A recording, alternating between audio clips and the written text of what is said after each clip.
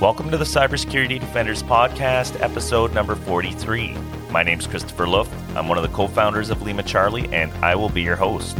On today's episode, we speak with Jon Bagg, founder and CEO of Salem Cyber.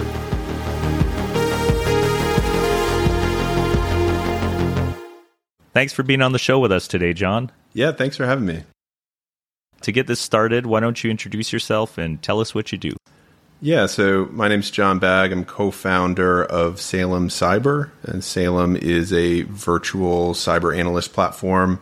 Our most prominent use case right now is alert prioritization. So we have Salem investigate alerts from SEMS and other kind of dedicated detection platforms and provide back the 1, 2, or 3 alerts that are most worth people's time. And then obviously if we do that well, you can see a whole cascading set of positive outcomes that can produce.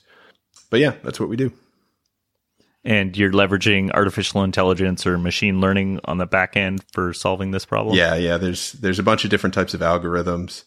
I've decided I like the word algorithm the best because it comes with the least amount of reaction, because I feel like the more I talk about the pros and cons of AI within the context of our own platform, the further and further we get away from our messaging.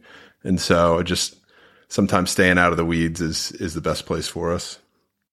For sure. And I guess with all the sort of marketing hype around AI right now, it's a very loaded term and almost makes people suspicious when they come to look at your product. Yeah. Well, it's been such an interesting transition over the past, I'll call it 6 months, for very obvious reasons. But in cyber in particular, if you were at RSA 22 or 21, really, everything was AI enabled, and people just grew to hate that because they didn't see any value. Some of the, early ML detection platforms, were just not really meeting the promise. And so we were getting a lot of just don't tell me you have AI, until ChatGPT comes out. Now everybody wants to talk about it again. So we're definitely still in the upswing of the next hype cycle. Right. Yeah. It's almost like, zero trust is a great architectural model and way to secure things, but it's almost like a 4-letter word now because it's been sort of beaten to death by the marketers and the promises. Yeah. And nobody can sell you zero trust, right? And that's the funny thing. They want to tell you about it all day, but it's a concept, not a thing you can buy. All right. So I'm always interested to hear how people came into their career in technology. When did you first start playing around with computers, and what was the thing that drove you to do it? Yeah. Maybe a different answer than you're typically used to getting. I don't know if you're familiar with the expression imposter syndrome, but I talk to people all the time who say when I was, 3 years old, I was hacking the, NSA over the telephone and all sorts of stuff. And I just wasn't that person. I had a fascination with consumer technology. I have a fascination with cars, but, when I went to college, I hadn't really built a computer or done anything. I remember my first engineering class, it was a coding component, and it was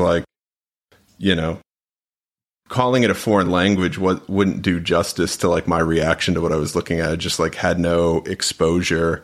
And yeah, it's I got a degree in electrical engineering. The hardware stuff was very fascinating, but honestly, I was a pretty poor, disengaged student. So I kind of took the job I could get.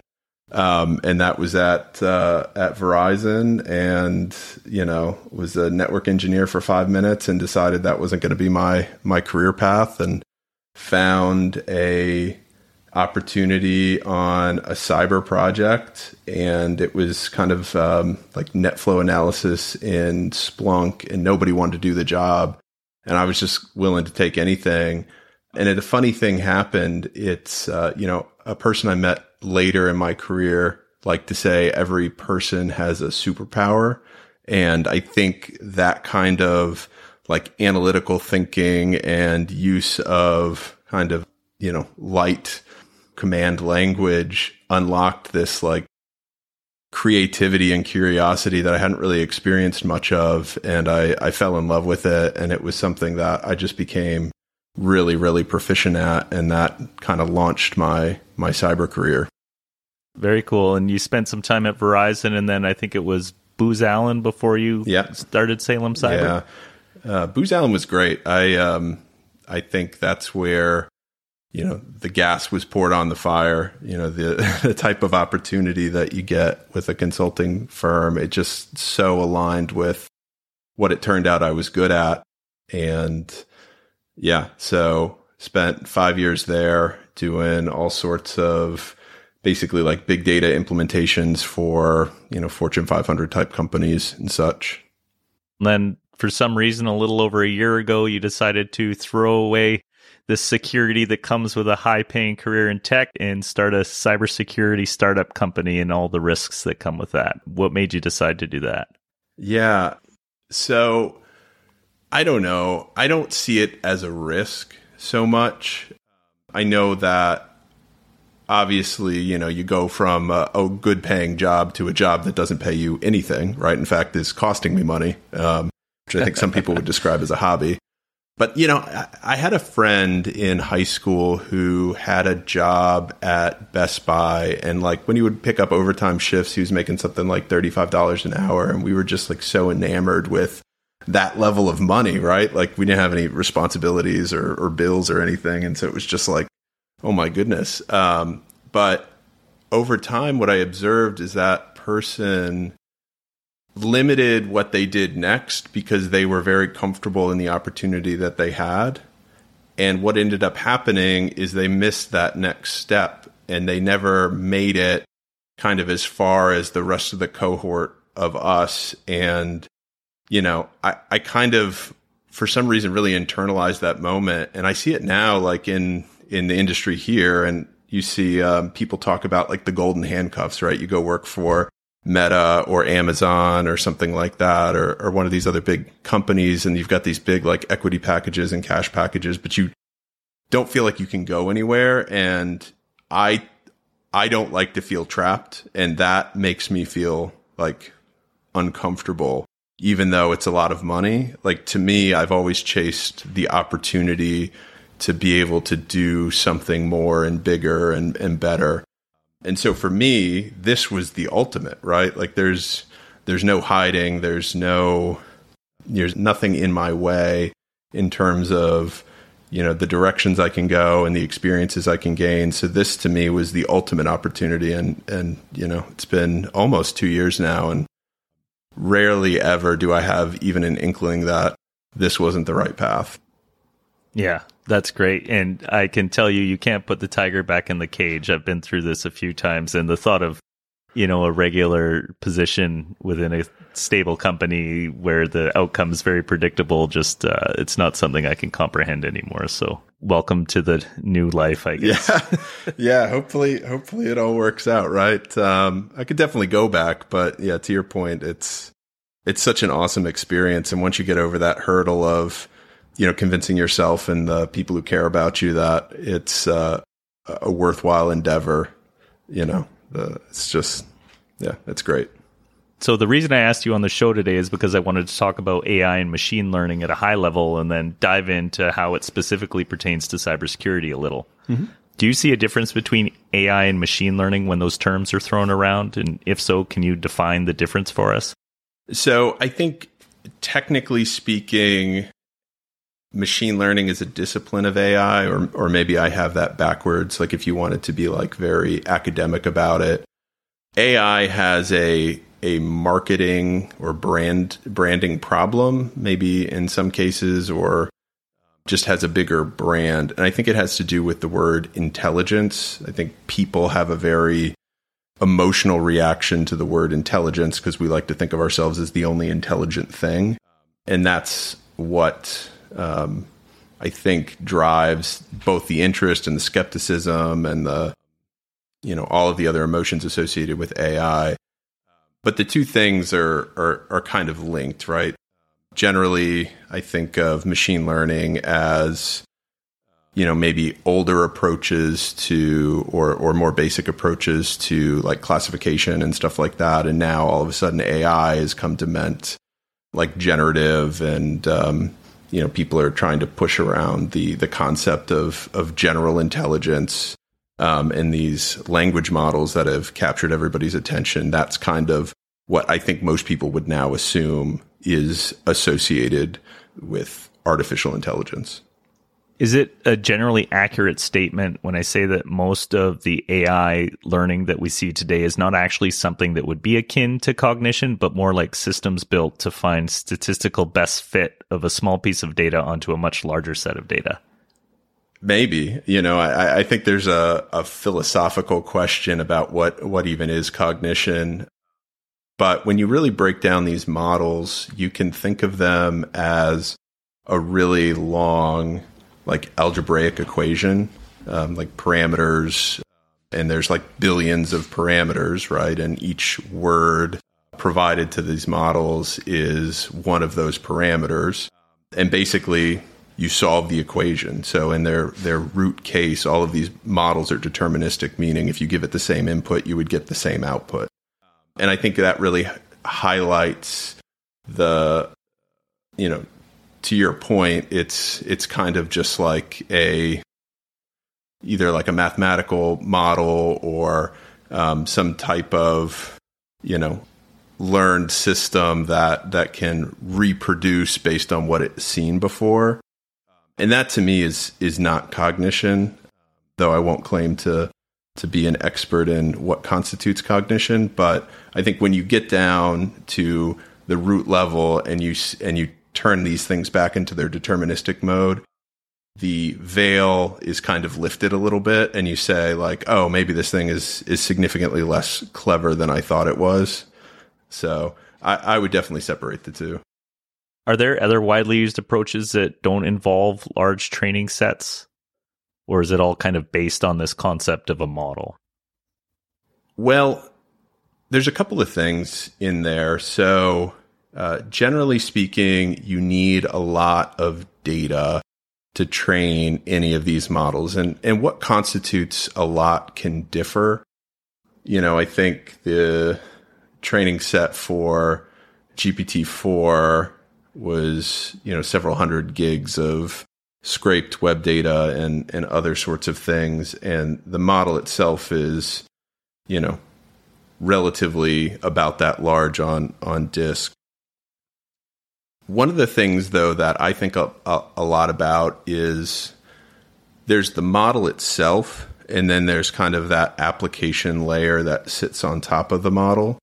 And so if you look at GPT 3.5 or 4, that model underpins several applications. So like ChatGPT and Bing Chat are both foundationally the same model, but the user experience is very different. And I don't know that actually comes across to a lot of people, that there's like this model that understands language, and because it's consumed a lot of human text, it like natively can make these associations. But you can have a very widely different experience interacting with the same models on like a different application front end, depending on how that application is set up to leverage the inferences produced by that model. Yeah, and the model is almost compiled in a sense then, right? So we collect all this data. The data has to be classified because just raw data without context doesn't allow us to make any decision-making components in there. And then we compile it down into this thing that an application can interact with called a model.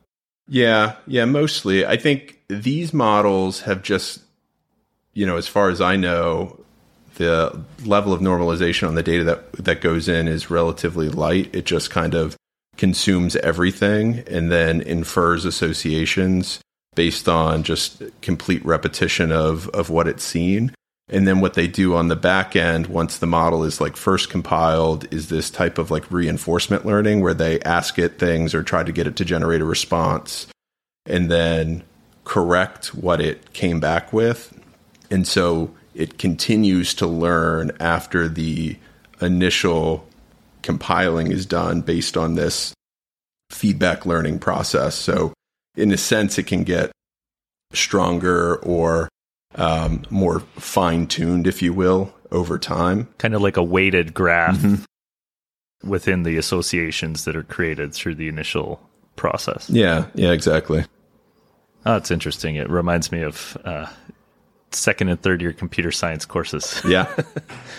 Yeah, and the concepts aren't so difficult. It's just the scale of these things is so immense. And, sometimes people say like, well, we don't even really understand how they work. I think really what they mean is we're just very surprised that they work so well. Right. Yeah. Yeah, it's interesting. I can't remember who the quote was attributed to, but I read somewhere that many researchers have found a religion in the belief that scale is all you need to make these models be as intelligent as we need them to be to solve these problems. Yeah, that's an interesting perspective. I also heard recently Sam Altman say the era of like large is over. And I think what he was referring to is that like the next frontier is actually shrinking the size of these models. And, if you go back to like the math analogy, basically, reducing the equation down to a more simplistic form. And there's a lot of benefits if you can do that. You can potentially have much cheaper use of those models, and that as they get cheaper to use, then you can push them closer to the edge, if you will. So you don't need these huge servers running centrally to manage all of the invocations. Or inferences, you can deploy these models out, and maybe one day you can even, run some of this stuff like directly on a phone, which introduces like a lot of interesting possibilities. But I think, and I heard somebody say on a different podcast that, the models are roughly about the same size or, within an order of magnitude of the volume of training data that goes in. And that just signals to me that they have basically, coded in all of the things that they've seen in this scale of parameters that, hits that large number problem that we can't even comprehend. But there's probably, maybe orders of magnitude inefficiency in that approach. And so I think there's a lot of opportunity to not only improve iteratively like their performance, but also make them much more compact, and that'll unlock a lot, like the next layer of potential applications. So what you're saying is my suspicion that it's all a giant if-else statement is actually close to the mark? It literally is that. Yeah. The biggest thing that changed, right? So like this type of model, it's, at its core, it's like a neural network, which is some people think kind of mimics the process of the brain. But they've been around for a long time. Basically, the thing that's happened is that they've gotten much better at selecting which portion of like the input is relevant to the next output that needs to be created. So like basically they now have better memory. But like foundationally, these models are pretty simplistic. It's very simple, ones and zeros, if else, like very simple equations. There's not a lot of mystery to them. It's just a lot of little components added together. Without going into more esoteric approaches, today, if I want to solve a problem using AI or machine learning, I'd want to build a model, and in order to build that model, I'd need a lot of data that could be classified into different categories. Like, it is not enough to have a bunch of pictures to build an AI that would determine the difference between a cat and a dog. I would need a bunch of pictures that have metadata that says whether they are a cat or dog or other. Is that correct? Yes, it is. So you would need to tell the model, basically you would give it inputs and expected outputs, and then it would learn the characteristics of, that picture that means it's a dog or a cat or something else. I think we're getting to the place, though, with these generalized models, and that's kind of what the GPT models are. I believe the G stands for generalized, where most people won't even create their own model anymore. They'll leverage a generalized model and then take, a different type of strategy on the back end to add in or incorporate their own information. And I think a really great example of that, if you look at Google Bard, which is in like experiment phase right now, it incorporates Google search results. So you have this model that was trained, whenever. I don't know exactly when their training data set closed. But, earlier I asked it, who is Salem Cyber? And it gave me a little bit of information. And then it also gave me, information on how much money we raised, which was like accurate to a filing we made last month. Oh, wow. And so what it's doing is basically I give it a prompt, and this is a little bit of guess, right? I don't work for Google, but you give it a prompt.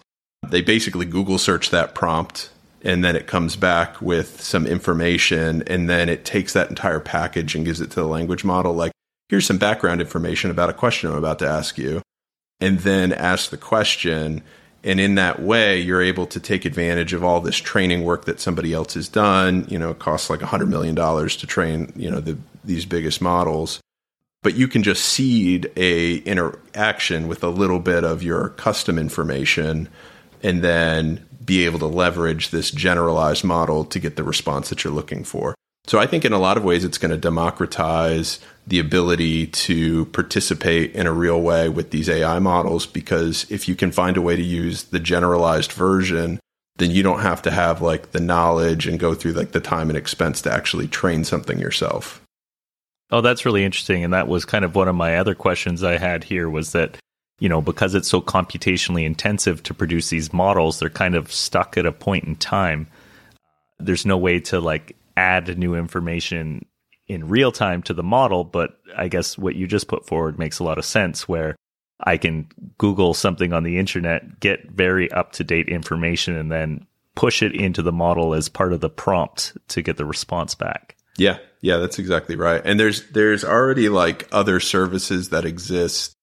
One of them that I know about is called Pinecone, which is a type of vector database. In effect, it stores a lot of information, and then you can do like keyword search. And so you can pull out like segments of that information and then seed a conversation with the AI, and then get your question answered about, whatever information it didn't have before, but basically you gave it some background, then you can ask the question. I think some use cases that I've heard about kind of in that same vein is like if you have, let's say you have like a contract, like a legal contract, it might be, 10 or 20 pages or something like that. You could give that to a language model and say, I have this contract, here it is. And then you could then ask questions about it. And it would then summarize information and kind of pull out pieces of information all around, that document, plus other things it knows, not only about like, human language, but other data sets that it's been trained on. And I think that's really cool, not to go like too far off base, but like one of the use cases that I think about that would be really fascinating is to have a like paralegal AI like plugin, like all the law and like case law is all like in the public domain. If you wanted to find that information, like right now, you'd have to hire somebody who either knows or knows how to do the research. But, you can create an application that pulls in, looks for relevant information, pulls it in the language model, and then asks the language model to summarize or perform other kind of legal tasks for you. Otherwise, the you and I's of the world wouldn't be able to access that information. I think it's a real potential like playing field leveler. Yeah, that's a super interesting use case. I can already think of a ton of applications where that makes sense. If I'm a renter and I'm having some kind of dispute with my landlord and I don't have the financial backing to go hire a lawyer, just knowing whether or not something's legal, I could ask in a plain language and get a result back from that model.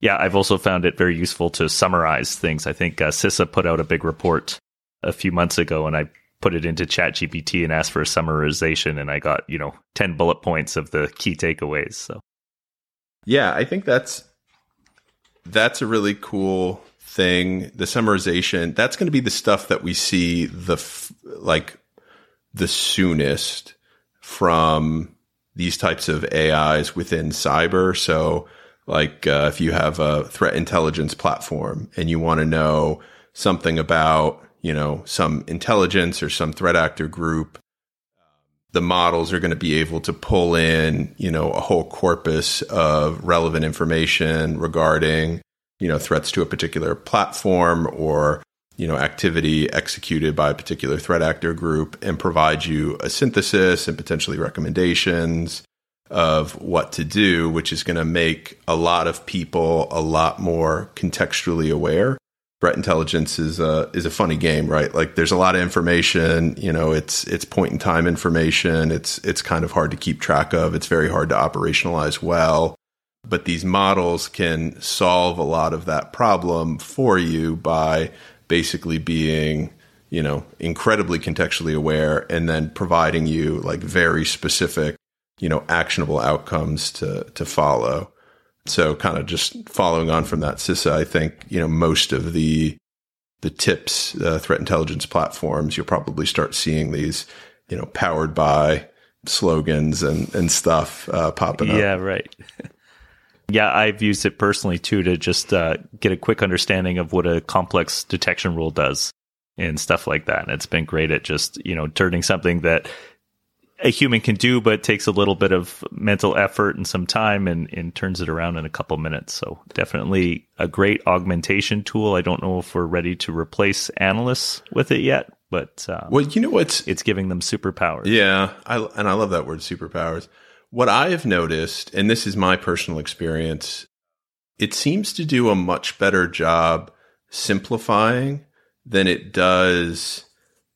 Complexifying is not a word, but like conceptually, like going the other direction, like taking like a very opaque detection rule and giving you a sense of what it does versus creating a very specific detection rule that can handle a myriad of edge cases and kind of that like creative element that a really good detection engineer would have to think through based on, all of the potential things that could occur in their environment. With the rate of progression, do you think there's a time on the horizon where AI takes over all of the cybersecurity functions for an organization, or will it be augmenting humans for the foreseeable future? I think we're going to be augmenting for the foreseeable future. I've definitely heard some proclamations that people are going to be out of the SOC. There's a very, I would call it famous, although I was in the room, so I don't know how famous it was. Proclamation by, the founder and CEO of big cyber company that, in 5 years, like nobody's going to be in the SOC anymore. Like the machines are going to replace people in the SOC. And I always felt like that was a very naive statement. Maybe that's true in the NOC, right? Where the indicators of success are very obvious, right? Is system working? Is system not working? In cyber, it's so much more difficult than that. And this is the space that we operate in. So, maybe some of my own bias will come out, but there's a level of intentionality that's so important in everything that we investigate within an environment. And that intentionality information and other kind of relevant, like, why would this be happening information is often either like learned and just internalized or shared amongst people in like an oral history of like, oh yeah, that's okay because blah, blah, blah. And as long as that is true, and that's a very like IT, problem, right? Like how we're using data and systems and kind of the cleanliness and the hygiene associated with that, which is always difficult to manage. As long as that is true, it's difficult for me to see how machines would replace the function of people, especially in those moments of why is this relevant to me? Because the types of information you need to make that assessment don't necessarily exist in the data domain. And so what we're doing is we're trying to create like a human machine interface so that the machine can get information from people and create that last mile. But without the person on the other side of the phone, you're just going to basically be able to do the same thing that detection tools today do, which is, well, this could be bad if, these other things are true. Right. But that context that's not so easily captured directly in the data is very important in making those decisions. Besides the very exciting work that Salem Cyber is doing, are you aware of any other companies doing interesting AI work in cybersecurity? I mentioned the TIP piece earlier, the threat intelligence piece. I think that, to me, that's, from what I've observed, maybe some of the most interesting. You also have Microsoft announced Security Copilot and Google announced AI Workbench, which are basically like promises of bringing AI technology to cyber. But I think in a lot of ways, there's kind of a slate of things that were existing, right? Like we existed pre, this LLM revolution. And so there's kind of some stuff emerging that is not necessarily directly tied to this hype cycle. But for the stuff that is tied to this hype cycle, I think the answer is we just don't know yet. I talked to somebody who's working on the Security Copilot project, and you actually even heard this in their presentation when they originally announced it. They are still figuring out what it can do. They're like, oh, I wonder if it can do this. I wonder if it can do that. So there's just a lot of discovery going on. And then the other challenge that exists is that there currently are a couple of companies that have access to these really powerful models. There's Microsoft, there's Google, there's Meta, and a couple of others. And they're not so ready to share those things out with anybody.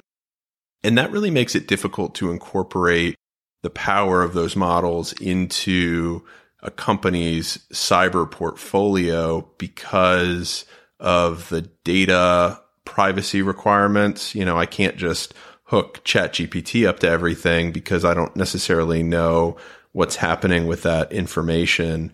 And so I think that there's a couple of next steps that have to happen in order for these things to fully get baked into the tools. There's got to be these kind of like enterprise ready private endpoints, these models coming, and a couple of other, dominoes that need to fall before we'll get a lot of the promised value. Though I think it's coming. I'll as an aside, I'll say, these models are eventually, in my opinion, going to become commoditized. Like somebody's going to release a really good one onto the world, and then everybody's going to be off to the races with it. Which will be, either exciting or terrifying or both, depending on who you talk to. So yeah, I think we're still in the earliest phases. But the last thing I'll say is, the things that get me really excited, especially in cyber and kind of other industries that have this same problem, there's so much opportunity to do good work where people aren't today. So I think there's this big fear that you see in some places about like AI is coming for your job. But if you really thought about it, if your company had double the cyber staff that they had today, there would still be things that they wouldn't be able to get to because you don't have enough resources. And that is true across the entire industry. So if you doubled the entire workforce, I still think we would answer questions of, well, we just don't have people or we have to prioritize or something. There's just almost unlimited amount of good things that could be done. And that to me is a really exciting opportunity for AI, which has this scale and this, ability to do these types of jobs that, maybe people didn't even really want to be doing in the first place. And so that's what really gets me excited on the opportunity front. I'm hoping that we can be a portion of that story of the, do more, do better, and brought to you by AI. If someone out there has access to some interesting data and they want to build a model or an AI solution, do you have any advice on where to start? Should they even bother trying to build their own model, or is it better to, like you had mentioned, use it as input into an existing model? It's a probably pretty complicated question. It depends on what you're trying to achieve. So there's models that do all sorts of things. The image generators and the text generators have captured everybody's fascinations. But there's also, classifier models. There you want to take a bunch of data in and you want to bucket, what you think that thing is. So it a little bit depends on what you're trying to do. If you have enough data, it's not like, let's say you've got 1 million samples of some sort of data. Like that might be enough to create a model that can do a pretty good job at a specific task, especially if the task is narrow enough in output, meaning like the types of predictions that it can make are pretty narrow. And it would be very cheap and easy to train that model. And in fact, you could go over to ChatGPT and get it to write you a little bit of code that will train it for you, and probably cost, I don't know, with 1 million things, it probably cost you, $20 in compute time on Amazon or something like that. So I think there's very easy ways to step into it. But if I had some data, I would be playing with, how do I get somebody else's model to understand the information I have and produce interesting outputs? And, as long as that data is not sensitive, you can get going right now. And if it is a little sensitive, you might have to wait for, some of these more enterprise grade endpoints to become available. But there's so much you can do with, kind of the chat GPTs and the APIs and stuff like that, that I guess that's probably where I would get started. And if you don't know totally how to go, just ask the question to ChatGPT and it'll write you a little script. It's shockingly small. It could be 5 to 10 lines of code. We'll get you there, and you'll be off to the races.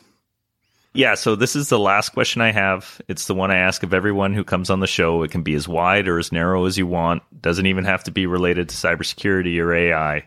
Do you have any predictions for the future? I still believe pretty strongly that, the Miami Heat are going to win the Eastern Conference Finals tonight. I don't know if this will be very relevant by the time you publish this. I might look like, a big idiot. But, I've got belief in playoff Jimmy. Yeah. And, on the AI front, I think that there's a lot said about what could and could not happen with AI. I think the truth with all these technologies is the biggest impacts are going to be different than anybody's really thinking today, right? And it's very unlikely, in my opinion, to be cataclysmic, and it's very unlikely to be utopian, right? There's going to be just some weird other bucket that we look back and go, that's what came of this.